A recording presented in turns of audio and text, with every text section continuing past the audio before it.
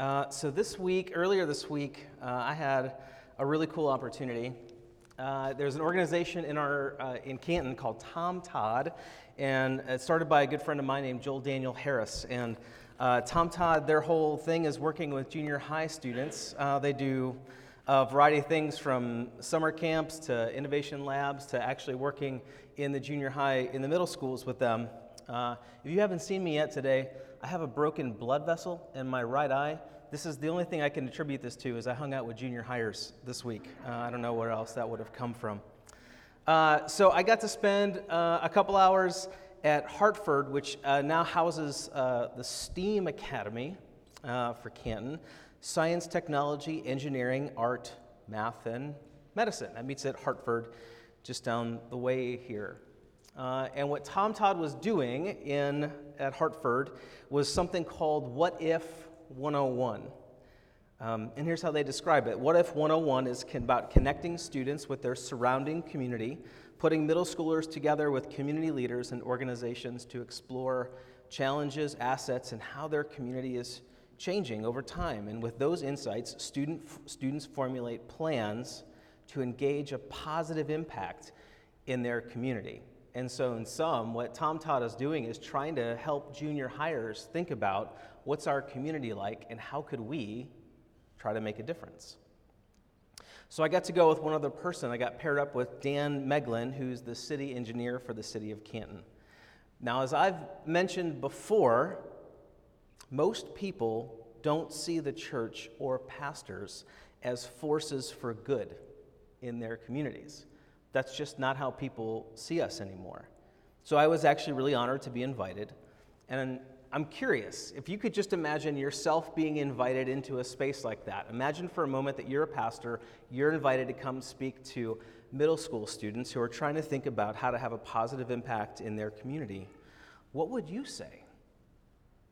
Think about, what would you say to these junior hires who are asking you as a pastor, why do you matter to our community? And so I decided to focus on two things. I talked about two things. I talked about love, and I talked about service. So I briefly talked about the unique role of the church in forming people to love one another and their communities. And I just want you to think about that just for a second, about what other institution in our world is actually called to do that, to instill love in people, between one another and for their communities. If we're really lucky, our families do that for us. If we're really lucky. But for so many, that's not the case. And even when it is, our families tend to not be communities of diversity. And so there's a natural limitation to even the way in which our families can try to form us into people who know how to love other people in the places that we live. Truthfully, the church is the only institution that exists whose stated purpose is to cultivate people's capacity to love even if our enemies. And if I were being honest, that at the end of the day, it's only love that stands a chance at manifesting true and lasting positive impact in our communities. And I just want you to think about how profound a statement that is. For all the people who are committed to doing good in our communities, that I would say the only way that that's lasting substantive change is when it's born out of love. And the church is the only institution whose whole identity is predicated on trying to help people understand how to love one another. So that was all for free, because it's actually the second characteristic that I want to focus on this morning: service. And I would say that alongside love, and even more like as an extension or an expression of love, the church, following Christ's example, is called to be a serving community. We're called to be a serving community. So actually, in truth, it's the church that ought to be, my little clicker, it's the church that ought to be leading the charge for positive impact in our communities. If anybody else is seen as leading the charge for positive impact in our communities, we've actually sacrificed something that's supposed to belong to us as the body of Christ. Not because we're meant to be social service agencies. The church is not meant to be a social service agency. but because we understand God's commitment to entering into places of darkness and brokenness in order to bring light and healing. This is our God. This is what he does. He identifies places of brokenness and darkness, and he goes to those places to bring healing and light. For what God has done in our own lives, we are called to do in the lives of others. So our text this morning comes from Philippians 2, 1 to 11. I'd love to read this together. Hopefully it's familiar. Paul writes, and he says, "Therefore, if you have any encouragement from being united with Christ, if any comfort from his love, if any common sharing in the Spirit, if any tenderness and compassion, then make my joy complete by being like-minded, having the same love, being one in spirit and mind. Do nothing out of selfish ambition or vain conceit. Rather, in humility, value others above yourselves, not looking to your own interests, but each of you to the interests of others. In your relationships with one another, have the same mindset as Christ Jesus, who being in the very nature God, did not consider equality with God something to be used to his own advantage. Rather, he made himself nothing by taking the very nature of a servant and being made in human likeness. And being found in appearance as a man, he humbled himself by becoming obedient to death, even death on a cross. And therefore God exalted him to the highest place and gave him the name that is above every name, that at the name of Jesus every knee should bow in heaven and on earth and under the earth, and every tongue acknowledge that Jesus Christ is Lord, to the glory of God the Father." This is the word of the Lord. Amen. So, gang, this is our third week in this series about the good and beautiful community. And as we think about that, the good and beautiful community, I really want to make sure that we see the move that Paul is making here. Because I think it's absolutely vital for how we think about what it means to be the church. Specifically, I want us to notice that what his appeal for how the Philippian church ought to think and act is grounded in. It's not the thought patterns of the world. Paul doesn't say, look around at the best of what's happening around you and do your best to be like that. Nor does he say, just look at the your immediate context and its needs, and then figure out what it means to be the church based on that. But he says, look to Christ. Like that's where we look to Christ. And I find that incredibly instructive because it means that as we think about what it means to be the church, the question we must ask isn't personal. We don't ask, well, what do I think the church ought to be like? Nor is it experiential. We don't ask, well, what have I grown up with and gotten accustomed to? And it's not pragmatic. Well, what seems to be possible or needed? Those are not the questions that we're supposed to ask when we're trying to understand what it means to be the church. The question that we have to ask, Paul is saying, is Christological. Paul says, what is Jesus like? And we answer that question, of course, we answer the question of what the church is and ought to look like by looking to Jesus. And of course, if we were to do that, there's just so much to explore. But today I want to highlight what Paul says in verses 5 to 7. He says, in your relationships with one another, brothers and sisters, have the same mindset as Christ, who being in the very nature God, didn't consider equality with God something to be used for his own advantage. Rather, he made himself nothing by taking the very nature of a servant. So friends, whatever else it means to be the church, it means that like Christ, we are to take a servant posture in and toward the world. And so to illustrate this, I'm going to call our attention to two stories that James Smith tells in this chapter from the Good and Beautiful Community. But before I get to those, I want to share with you how he begins the chapter because it kind of sets the stage for how he tells the stories. And I thought it was funny, and I hope you'll think it's funny. If you haven't read this yet, he begins, I once asked a pastor, if the life of discipleship to Jesus really takes root in a community of people, particularly in a local church, how would you know if it was really beginning to make a difference? Just think about for a second how you might answer that question yourself. If a church were to get really serious about discipleship, how would you know it? And without hesitation, he said, in committee meetings. How many people thought that was your answer? That would not have been my answer. Now, if you haven't looked at the chapter yet, you really should. You should read everything that he goes on to say from there. But the essential point that he goes on to make is that church committee meetings actually provide a natural window into what he calls the competition of narratives. And in this case, the competition between a narrative that's based on self-preservation versus a narrative that's based on self-sacrifice. And here's how he unpacks it. He says this, churches provide us with many things, a spiritual home, a common vision, and over time, a history of great memories. People love their church communities. We become protective of them, and we want them to succeed. And there is nothing wrong with loving the community of Christ followers who have nurtured you and perhaps your family for many years or even generations. And there is nothing wrong with wanting things to go well with your church and its ministry. The problem, he says, comes when the most important consideration, the dominant desire, and the main focus of a community becomes its own success.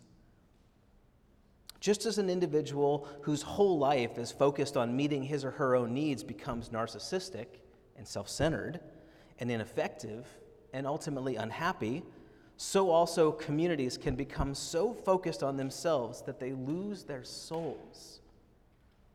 And he says that when that happens, the larger vision, the one that brought the community into existence, has been eclipsed. And the community no longer exists to fulfill its original mission, but simply to stay alive. And this is often, he says, the first step towards spiritual death and ultimately the demise of the community. And that sort of posture, Smith is arguing, is at odds with the example of Jesus, who so trusted in the goodness of God, his Father, and the abundance of the kingdom that he was able to lay down his life for the sake of others. There was no fear in Jesus. He was completely at home in his relationship with his Father and this kingdom that he came to announce. And that's precisely what Paul names in this letter to the Philippian church. He says, in being found in appearance as a man, Jesus humbled himself by becoming obedient to death, even death on a cross. And therefore God exalted him to the highest place, and he gave him the name that is above every name, that at the name of Jesus every knee should bow in heaven and on earth and under the earth, and every tongue acknowledge that Jesus Christ is Lord, to the glory of God the Father. Jesus shows us that a selfless, sacrificial, servant-hearted life towards others is the blessed life.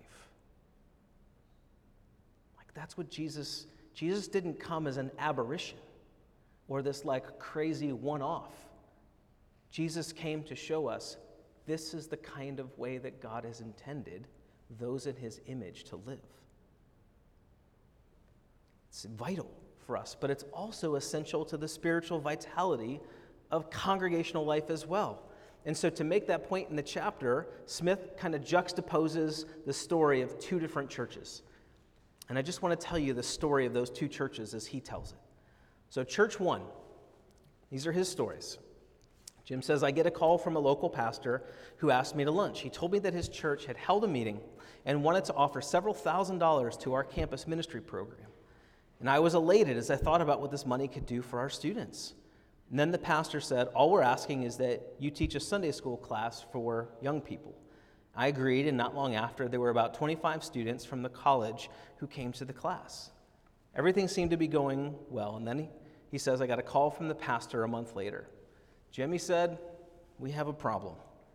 Your college students are not attending our worship service. They're coming to your class and then leaving, either going to other churches or just going home. He says, I was surprised to hear that. I wasn't aware of this problem, as I myself also left to worship at our home church with my family. And the pastor went on, if you're not going to get your kids in worship, then we're not going to fund your ministry any longer. And I asked some of the students in the Sunday school class why they didn't want to go to the worship service where we met, especially those who had no other church home. And they all said the same thing. It's boring. There's no one under 50. No one even talks to us. And so we stopped going. And I couldn't force them to go, and soon I stopped teaching and the money was no longer given. Unfortunately, this church was focusing on its needs, not the students' needs. That's church 1. Church 2. In contrast, he's telling this other story. In contrast, the following year, I got a call from a lay leader at another church who said, Jim, our church has been praying a lot, and we feel that we have a lot to offer young people. We're an older congregation and not very large, but we have a lot of wisdom, and we care about the next generation. We know you work with college students, and we want to ask you to help us find out how to minister to them. And over the next few months, I met with the people at this church. They had no money to offer. They simply wanted to know what college students needed in a home church. And I told them that first, they like to eat. They're used to having no money, and the cafeteria in those days was not open on Sundays. And the people at the church said, we're good at food. Second, the students who are from out of state often miss their families. They could use a warm hug and a sense of being welcomed. The church folks said, we are good at hugging. And I concluded, I think that's about it. And then one older lady said, well, they like our worship style, Jim. We don't have any guitars, just an organ, and we sing hymns. And I said, if you love them and feed them, I don't think they'll mind. They're not as interested in being entertained as people think they are. And I invited about a half dozen students to attend the church with me. There was a lot of hugging, and when we came in the door, the worship service was a traditional one with hymns and scripture reading, some liturgy, a sermon, and communion. The pastor had a great heart and offered a solid message. I could tell that the students felt at home. There was nothing hip or cool about it, but they got plenty of hip and cool during the rest of their week. After the service, we went to the fellowship hall. The ladies of the church had made a feast, complete with the mandatory green bean casserole and Jell-O with fruit inside. The students loved it. So did I, he said. In fact, I never left that church. It was such an others-minded congregation that a few years later, they decided to end the ministry that they had in that part of town to form a new congregation, which became Chapel Hill United Methodist Church, where I still attend. So he tells those stories, and then he asks, what was the difference between these two churches? The first was living out of a narrative of autonomy. We're kind of by ourselves and just trying to bolster ourselves and self-preservation. They were willing to make a financial investment so long as it elevated their status and perpetuated the status quo. The second church was living out of a narrative of servanthood and self-sacrifice. They had a sober assessment of themselves, and despite not feeling like they had much to offer, they were ready, willing, and able to serve others with no strings attached and to open themselves up to new relationships and the possibility of really major forms of transition and change. And then here's how he concludes. How can we do this? How was the second church able to do this, whereas the first church wasn't? The solution is found in the kingdom of God. He says, as noted in chapter 2, faith and love spring from the hope that we discover in the proclamation of the gospel of the kingdom. We have confidence in a great future. We know that nothing will happen to us that God in his wisdom has not allowed, and that he cannot use for his good. We are safe and secure. And in that condition, we can move from self-focus to focusing on others. He says the first church I later discovered was really living in fear. Though they had a lot of money, they were aging quickly, and with no new people coming into the church, they faced the possibility of closing their doors. They confused the life of their church with the kingdom of God. And all churches have a life cycle. They come and go, but the kingdom of God is eternal. And in actuality, the life, power, and reason for the existence of local churches is rooted in the kingdom of God, and it will never falter. ever. The second church knew this instinctively. Even though they loved their little church and could wax nostalgic about their history, they were also ready to move on if needed, which in fact they did. And out of the death of that church came new life. Now listen, I've read a lot of the chapter's content, not because I think that the stories that Jim Smith shares are necessarily perfect analogies for where we find ourselves today. That's not my point. But because they illustrate something that is actually vital to the life of all churches, and perhaps especially for ones in seasons of life such as ours. Namely this, that most of us can find it within ourselves to be servant-oriented when we find that we're in seasons of growth and abundance. That comes somewhat naturally to most of us. The real question is whether we can find it within ourselves to be servant-oriented and self-sacrificial when we may feel weak or fearful. And we can wonder, could I say, maybe even in continuity with this image that stood here for a long time behind whoever's preaching week in and week out, could we say, even in times of distress and doubt, not my will, but yours be done. It's in that spirit that I certainly want to encourage every single one of us here this morning, beginning with myself, to examine our hearts and our lives this morning and ask this question. Here's a question we should all ask ourselves.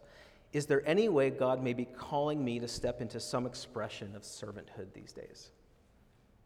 Just to open ourselves up to that question this morning. God, is there a way in which you want me to step more fully into a posture of servanthood in some way, shape, or form in my life right now? But there's also a number of ways that I want to invite us to think about this at a congregational level. So a couple leadership council meetings ago, we were reflecting on how helpful we thought our last congregational conversation was. And we all agreed that we should look at scheduling more of these, maybe once a quarter or so. And so these aren't meant to be meetings, right? When we have congregational meetings, we come together for some sort of business and we're voting on something. That's not what I'm talking about. But opportunities for us just to share in conversation about what's happening and what we sense God might be up to in our lives and the life of this church.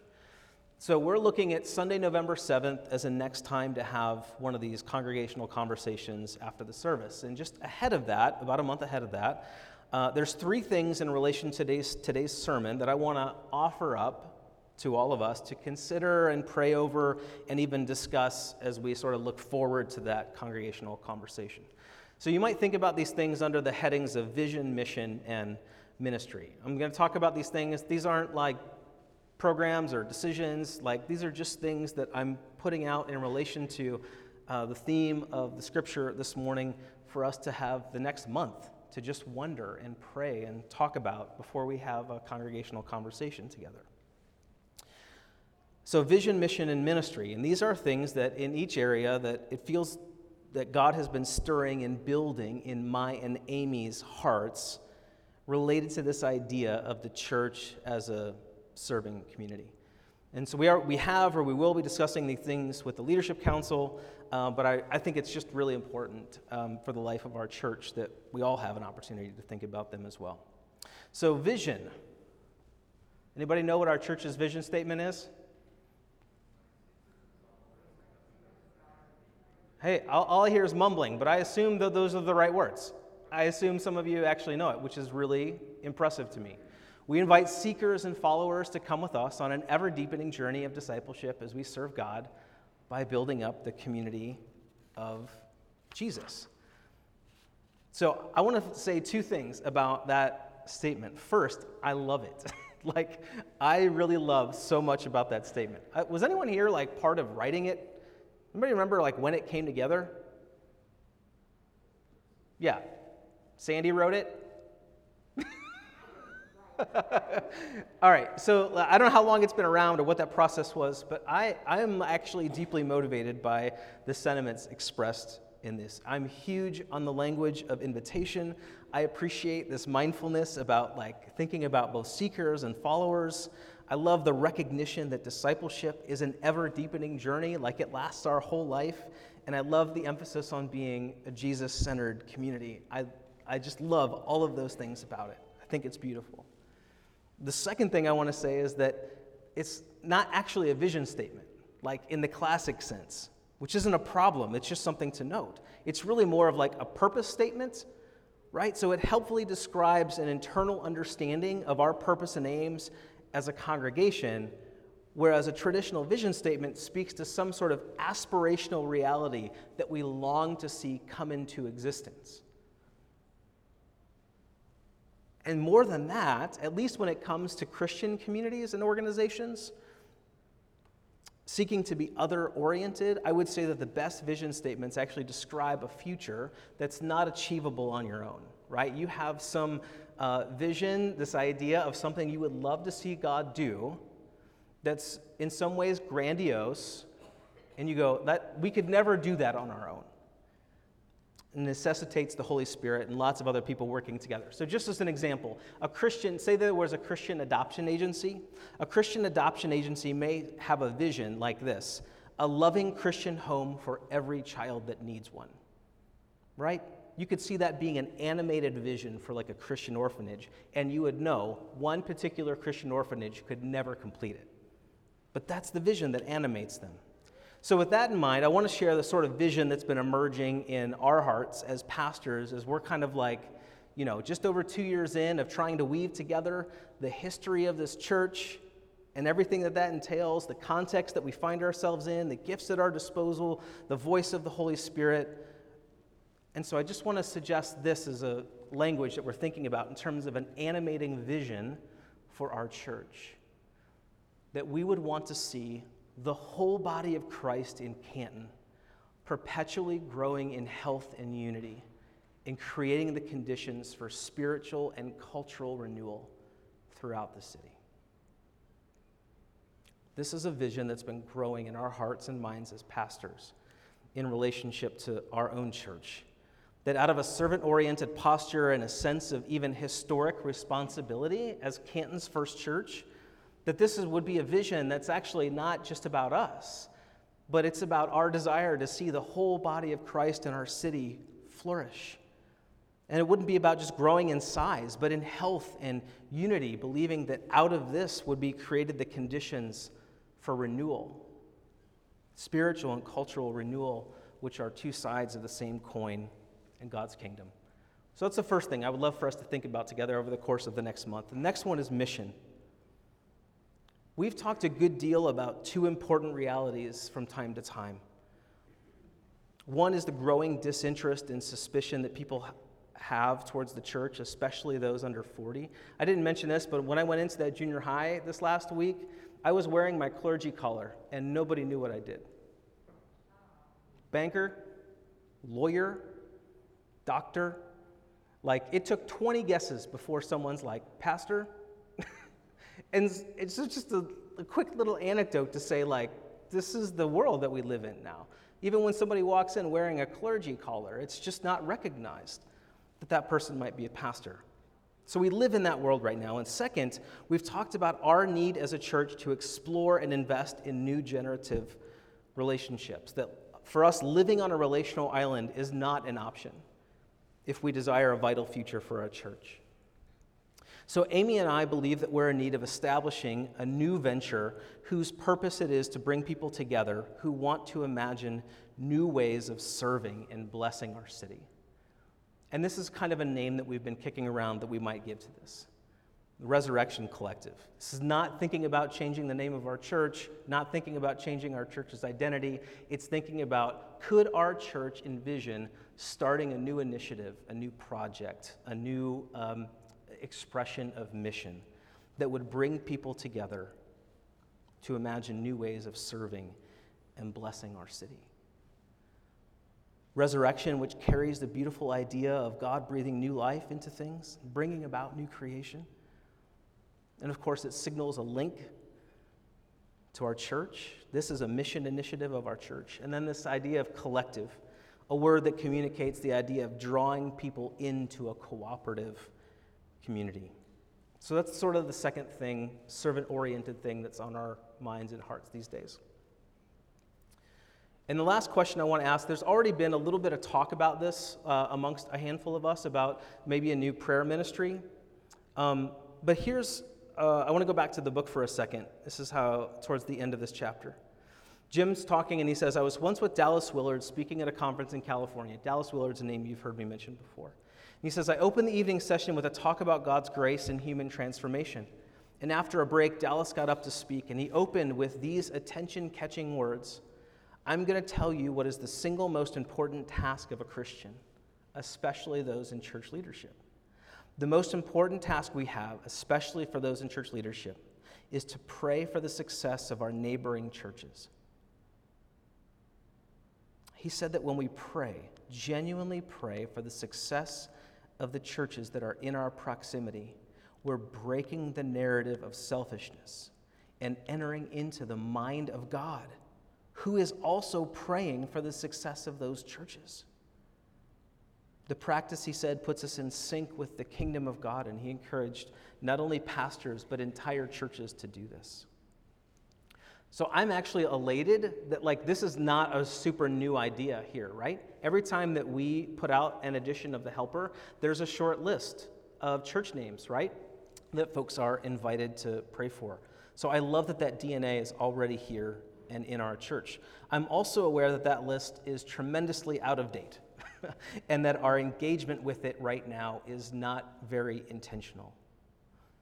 And so what I'm asking for potentially as a final response to this sermon is that I would invite us into having some more conversation and prayer about maybe establishing this, if we were to see a new prayer ministry emerge, that at the very center of it there would be people who would get excited about taking on the responsibility of renewing our awareness of and connection to all of the other local churches in the city of Canton, and would help us know how can we pray for them, to reach out and find out.